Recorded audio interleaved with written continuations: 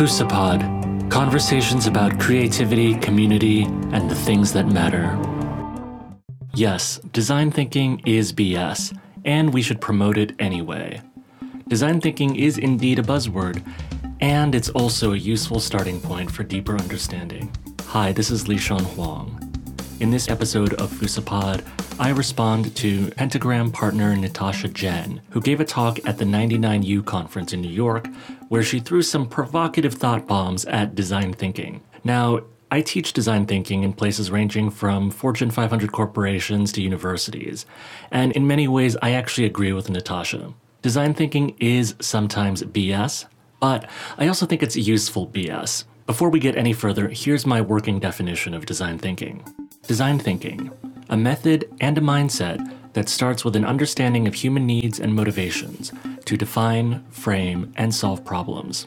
Natasha calls design thinking a buzzword. We have been living with this term, design thinking, in our everyday life for a while now, and it has become such a buzzword. Accuses it of being obsessed with a single tool, Post-it notes. Design is now reduced to a single tool that is called 3M Post-its. And claims that it lacks the rigor of expert crit or critique and proof. Crit is completely missing from this process. Here's Natasha's definition of design thinking. That is design thinking right now. It packages a designer's way of working for non-designer audience by codifying their processes into a prescriptive step-by-step approach to creative problem solving, claiming that it can be applied by anyone to any problems.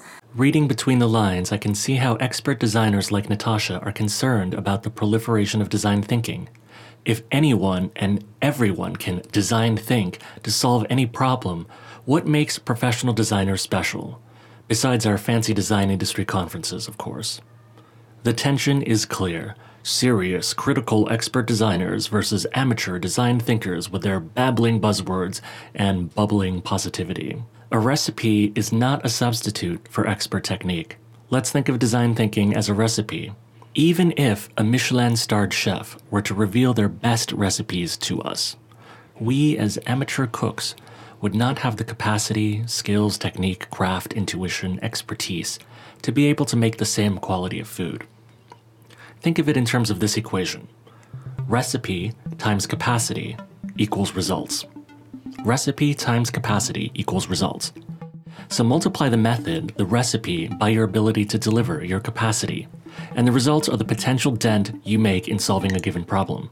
Design thinking may offer up some of the problem-solving recipes from the designer cookbook, but novices still have to take the time to develop their capacity, their skills, to get the same results as an expert. You may be familiar with Magritte's famous painting, Ceci n'est pas une pipe. This is not a pipe, it's a painting of a pipe. And in the same way, Post-it notes are not design thinking. Design thinking is more than Post-its. As part of Natasha's presentation, she did a Google image search for design thinking and saw a bunch of pictures of Post-it notes. She didn't seem to like Post-its, and the audience chuckles in agreement. Design is now reduced to a single tool that is called 3M Post-its. And you're probably pretty familiar with these images. Seriously, go type in design thinking, and you will see these are the images that come up in Google. And that is really telling, you know? But Post-its are just tools, not the sum total of design thinking. In the same way, Magritte's painting of a pipe is not a pipe, it's a representation of a pipe. It would be absurd to call out graphic designers for their singular obsession with tools from the Adobe Creative Suite, Photoshop, Illustrator, etc. You can still practice graphic design even if you don't use the most popular tools of the trade. Use of a certain tool does not define an entire discipline. Post-its are popular tools for transcribing and organizing ideas, but design thinking works with or without them. Use recycled paper instead. Write on papyrus, parchment, or cuneiform tablets even. Whatever works for you. Post-its are not design thinking. They are just a tool for design thinkers, just as Adobe Photoshop or Illustrator are not graphic design. They're just tools. Critique isn't in a hexagon, but it's baked into the process. Natasha also derided the hexagons that are commonly used to visualize the design thinking process. As you can see, that it's typically visualized and represented as 5 somehow hexagons. I don't know why hexagons. The audience chuckles again. There's no need to argue with one's polygon preferences, so I'll move on. What Natasha was referring to here are the hexagons used by the Stanford D School as a way of visualizing the design thinking process. That process, in the D School's language, starts with empathize, then moves on to defining a problem, ideating potential solutions, prototyping a smaller subset of those solutions, and then testing, rinsing, and repeating. One of Natasha's principal points against design thinking is its perceived lack of crit or critique. What is really lacking here when you present something to, meaning design, to your colleagues, to people? The first thing that people would react to is what I call crit. So crit is completely missing from this process. Critique may not appear as one of the hexagons in the Stanford D School design thinking method, but it's baked in the process every step of the way. Let's start with empathize.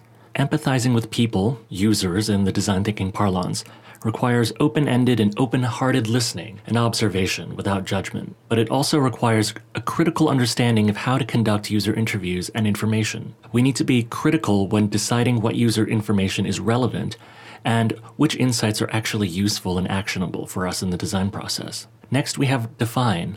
Defining a problem also requires critical discussions about what is the real problem to be solved and how the problem should be framed. Oftentimes, the initial problem that we start with is not the real problem, and so we can often reframe the problem along the way. Next, we get to the ideate phase. Ideation involves open-ended yes and brainstorming. And yes, there are often post-its involved in this stage, but there are also more critical periods within the ideation stage that involve whittling down ideas into the best ones that we want to move forward. Next, we have prototyping. Prototyping is the time to make something rough. Maybe it sucks the first time around, but that's okay. Whatever we make serves as a communications tool for receiving critique and feedback. And then we get to testing. The testing phase embodies much of the spirit of design critique. This is where we actually get feedback from our peers, fellow designers, design thinkers, as well as our target users. From there, we go back to the drawing board or the drafting table and continue until we get it right. There is space for critique and feedback throughout the entire design thinking process, even if it's not written in a hexagon. So when we teach design thinking to beginners in our workshops, we often pair students with expert coaches to provide critique and guidance when necessary. But coaches also know when to hang back, when the time is right for students to foster their own creativity and to learn by doing, making mistakes, and trying again. Design thinking is a method and a mindset of shifting between open-ended yes and more critical no but thinking and doing. When design thinking is done right, critique is baked in all along the way. Design thinking is a means, not an end. As the Buddha teaches, the raft is not the shore. Design thinking is a starting point, a tool, a means to an end. It's not an end in itself. Design thinking may be BS, but it can be useful BS. It's a starting point for going deeper. Sure, every system of belief and practice, whether it's design thinking, CrossFit, or organized religion, has its overzealous advocates, but that should not deter us from engaging with the main points of the practice itself. Sure, design thinking is often taught in short, intensive courses, ranging from a half day to a week. And for some students, a little bit of knowledge can be a big deal of dangerous. A little bit of design thinking can overinflate egos and self-perceptions of creative greatness, but so can a lot of fancy, expensive design school education, to be fair. Either way, it's fair to blame the practitioners who go astray, but still engage fairly with the practice itself. The evidence is there if you Google harder. Natasha takes issue with a design thinking project by GE that puts cartoon characters and graphics in hospital MRI rooms. MRI scan for children. Let's put, cartoons on the wall. Do you really need design thinking to actually do that? Isn't that a little bit obvious? The project that Natasha is referring to is the GE Adventure Series MRI project. Doug Dietz, who was the principal designer for that project, gave a TEDx talk about that. I'll post a link in the show notes. Back to addressing Natasha's point. Yes, everything is obvious in retrospect. When the problem is solved, the solution can seem obvious. But from Doug's account of the story and the process, it wasn't obvious for industrial designers and healthcare providers involved at the outset. Natasha challenges designers and design thinkers to provide evidence for the effectiveness of our work, but there is evidence for the effectiveness of the GE Adventure Series. Before the Adventure Series was introduced, hospitals had to sedate as many as 80% of its young patients, something that comes with staggering financial costs, costs, emotional difficulty, and medical risk. But after the Adventure series was introduced, these sedation rates plummeted, and hospitals using the new service achieved up to a 90% increase in patient satisfaction scores. So the evidence is there if you Google harder. So what? Yes, and. Design thinking is a way to put empathy into practice. It teaches practitioners to try to understand human needs as the basis of problem solving. And in a world in desperate need for more empathy, I'm happy to promote more design thinking as one of the ways to get there. When I have to decide between two equally proficient designers to hire from a technical perspective, I'll always choose the one who demonstrates more empathy any day. In the times in which we are living, we don't just need talented critical craftspeople, we need concerned, civically engaged designers and design thinkers.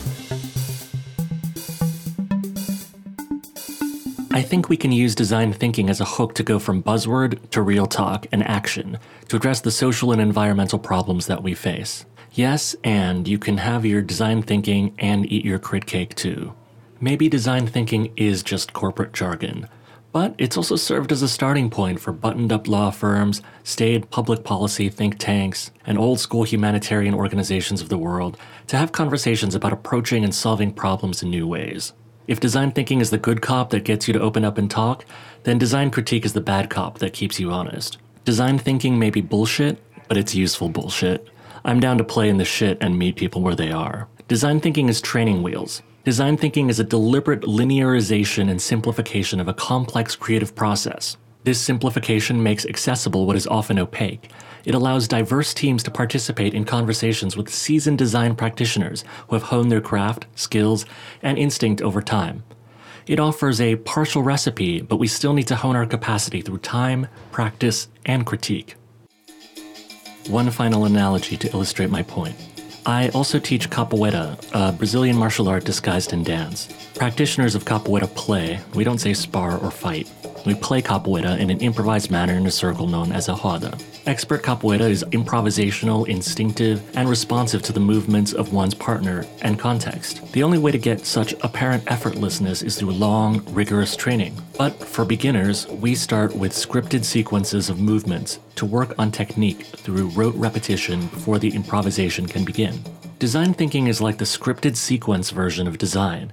It may not be elegant or pretty, it may not even be real design, but it serves a pedagogical purpose for getting novices and non-designers involved in creative problem solving. Design thinking is a way to open up conversations about design and creative problem solving to a wider audience. Design thinking gives people the tools to think creatively, work collaboratively, and imagine and prototype potential future states. Sure, it may use tacky hexagons and post-it notes. The professional expert designers may look down on it, but I think it's still a good place to start. I hope this podcast has helped to further our conversations about design and design thinking. Okay, now, crit me please. Let me know what you think. Fusapod is a podcast about creativity, community, and the things that matter. Fusapod is produced by Rob Nannis, Jared Reed, and me.